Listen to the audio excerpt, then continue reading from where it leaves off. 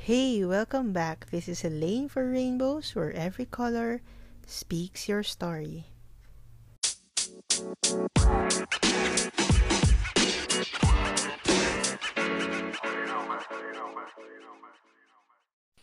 Welcome back to another episode of Rainbows. This episode 46, is actually sponsored by Babe and Bobby. You can check them out in Instagram at Babe and Bobby. Babe, Babe, and Babi. Check out Babe and Bobby for Babe Formula shampoo, conditioner, and spray that is not only good for your hair but also affordable in your budget. Their Babe treats are infused with hydrolyzed keratin, argan oil, and perfect scents for everyday use to give you that Babe hair day all day. They also have Avo Babe Hair Day, hair mask, and Babe Fantasy bar collection. I want you to use this code, so please message or please DM Babe and Bobby in Instagram. Use this code Rainbows with Babe and Bobby. So all small letters, Rainbows with Babe and Bobby. So you can DM them and I will give you a 10% discount. Oh, parang bakit ako? They will give you a 10% discount. Okay, this discount is only valid until March 31. So I repeat, this discount is only available until March 31. So the code is again Rainbows with Babe and Bobby. Welcome back to another episode of the podcast. So for today I'll be featuring John and Juliet. And these two are very close to my heart, specifically Juliet, because basically I call her my super conference friend. I meet her every time there's a conference. Funny but true. And what's funny was when we met 2017 with Juliet, everything went smooth. Everything went natural. Before you know it, at our third day in the conference, it was like we were sharing almost our life. Personal things. Okay, and everything was history. So let's go now to the story of Juliet and John. I hope you like it. I hope you find enlightenment with this love story. I'll be giving again my side notes at the end of the story. Before Tinder, Bumble, and all the famous dating apps, there was Scout. And in June 2016, John and Juliet met. Okay, so for 3 months, that would be June, July, August, they communicated via Scout. What's funny was Juliet was telling me John would actually log in via Scout only every midnight. So that was only the chance that she had to talk to John every midnight. So she had to wait for John every midnight. Backstory, Juliet came from not so good relationships. So she came from 2 failed previous LDR relationships, but according to her, John was the easiest. And John came from a 6-year relationship, and later we'll be going into this because suddenly John got cold feet at a certain point of the relationship. So let's go back. June to August 2016, they were actually communicating via Scout. And in September, October, November, gulat ako dito, tagal John got cold feet. Natakot po si John. Nawala siya. So he stopped communicating with Juliet. And I asked Juliet, have you developed feelings already with John during the span that you were communicating? And she said yes. And I asked John, ano nangyari, John? Bakit bigla kang nawala? And he told that he got cold feet. He got scared. He was afraid. And he had to reevaluate the aspects of his life, specifically his past relationship, because John came from a 6-year relationship. And although it has already been 2 years when the relationship ended, he wanted to make sure that he was actually healed and he had moved on from the 6-year relationship. And he came back December 2016, and Juliet was in a wedding in Tagaytay, and John knew that Juliet was in Tagaytay. Let me give you the distance. Juliet is in Davao. She's from Davao rather, and John is from Marikina. And since Juliet told John that she is in Tagaytay, the distance between Tagaytay and Marikina is around rather an hour or two. So John texted Juliet that, he had to not really come back, but rekindle everything. And I asked John, what made you come back after deep thinking? Possible pala yun, no? Actually, it gave me a lot of realizations after talking to Juliet and John. And John told me, I'd asked him, why did you come back after ghosting not really ghosting, sorry for my term. Why did you come back after 3 months? And he said, I didn't want the chance to slip away. What a good answer. He already saw Juliet as something that is big. Not big physically, okay, but he saw something good in Juliet, and he was sure already when he came back December 2016.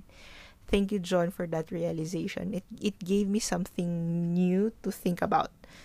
So they decided to meet January 2017. And after that, they had to meet constantly already. And what's amazing about these two was, remember the distance is Marikina to Davao, Davao to Marikina. It's no joke going to Davao and Davao to Marikina. So they had to alternate going to see each other. So sometimes John would go to Davao and stay there for around 3 days. And then sometimes Juliet would go to Manila to see John, or it depends on how many days. But I remember, suki po ng conferences si Juliet sa Manila. And dun nga kami nag-meet dahil suki si Juliet ng conferences. Dahil nga, remember that when you are in a university, conferences are actually sponsored. And Juliet wanted to make the most out of it to be able to see John in Manila. And we had a conversation with Juliet that when you are in a long distance relationship, everything is fast. We call it fast moves. Everything goes so fast. You eat so fast, think so fast. Everything is so fast. And when we were discussing, the reason behind it might be because there's a commonality. So this is not the first time I heard it, like John and Juliet moved so fast. If you remember Kiel and Grace, even Kiel and Grace, it was a year before Kiel moved also so fast. So all the LDR relationships that I've been featuring or listened to or had interviewed, everything is so fast. Fast moves talaga siya. So bakit kaya? So the reason behind it is, our theory was, kasi nga when you meet, kailangan mong sulitin yung time na magkasama kayo. Kasi iba na naman pag hindi kayo magkasama. So nagiging fast lahat. I hope you get what I'm trying to point out. So everything moves fast, from everything, the simple thing to the biggest decisions. So let me go back to the story of Juliet and John, because anyway, part of the conversation was this, the moves that were so fast. So remember that they met officially January 2017. And on that day, they became a couple. And there was a realization from Juliet that, yun nga, diba, parang bilis. Kami-meet lang natin, tayo na. Something like that. And, because you have to seize the moment all the time. Because you do not know when you will see this person again. And in May 2018, John decided to give up everything he had in Marikina. Remember that John had a career in Marikina. So he had to give up everything in Marikina to be able to go to Davao officially. So he was in Davao officially May 2018. And John was willing to sacrifice everything and anything for Juliet. Yun yung pinag-usapan namin ni Juliet na, ano pa ba? Hindi pa ba ako? Ginive up na nga nung tao lahat para sa akin. Something like that. And at the beginning of the relationship, the LDR relationship, Juliet demanded communication. Kasi ang pumapatay daw ng isang relationship ay communication, the lack of it, or miscommunication. So Juliet demanded that they would actually talk every day. So they talked every day, they communicated every day. And what's funny was napuyat si John. Napuyat siya kasi they would talk like 12 at midnight until 1 a.m. Napuyat po si John because of this communication. Kaya feeling namin, nag-decide na siyang pumuntang Davao dahil sa pagpupuyat niya. Kidding aside. Okay, so 2018, John decided to move in to Davao. It was a very risky move, but he wanted it. He wanted it because he was sure of Juliet. And after this, they decided to get married 2020. And I was supposed to be part of this wedding, but COVID came. Ang joke nga namin ni Juliet mas mabilis pa ang COVID kaysa sa LDR. Kasi diba fast moves ang LDR. So, mas mabilis pa ang COVID. So, they had to cancel plans, wedding plans, because of COVID. And they had to reschedule it. So, when, I still don't know.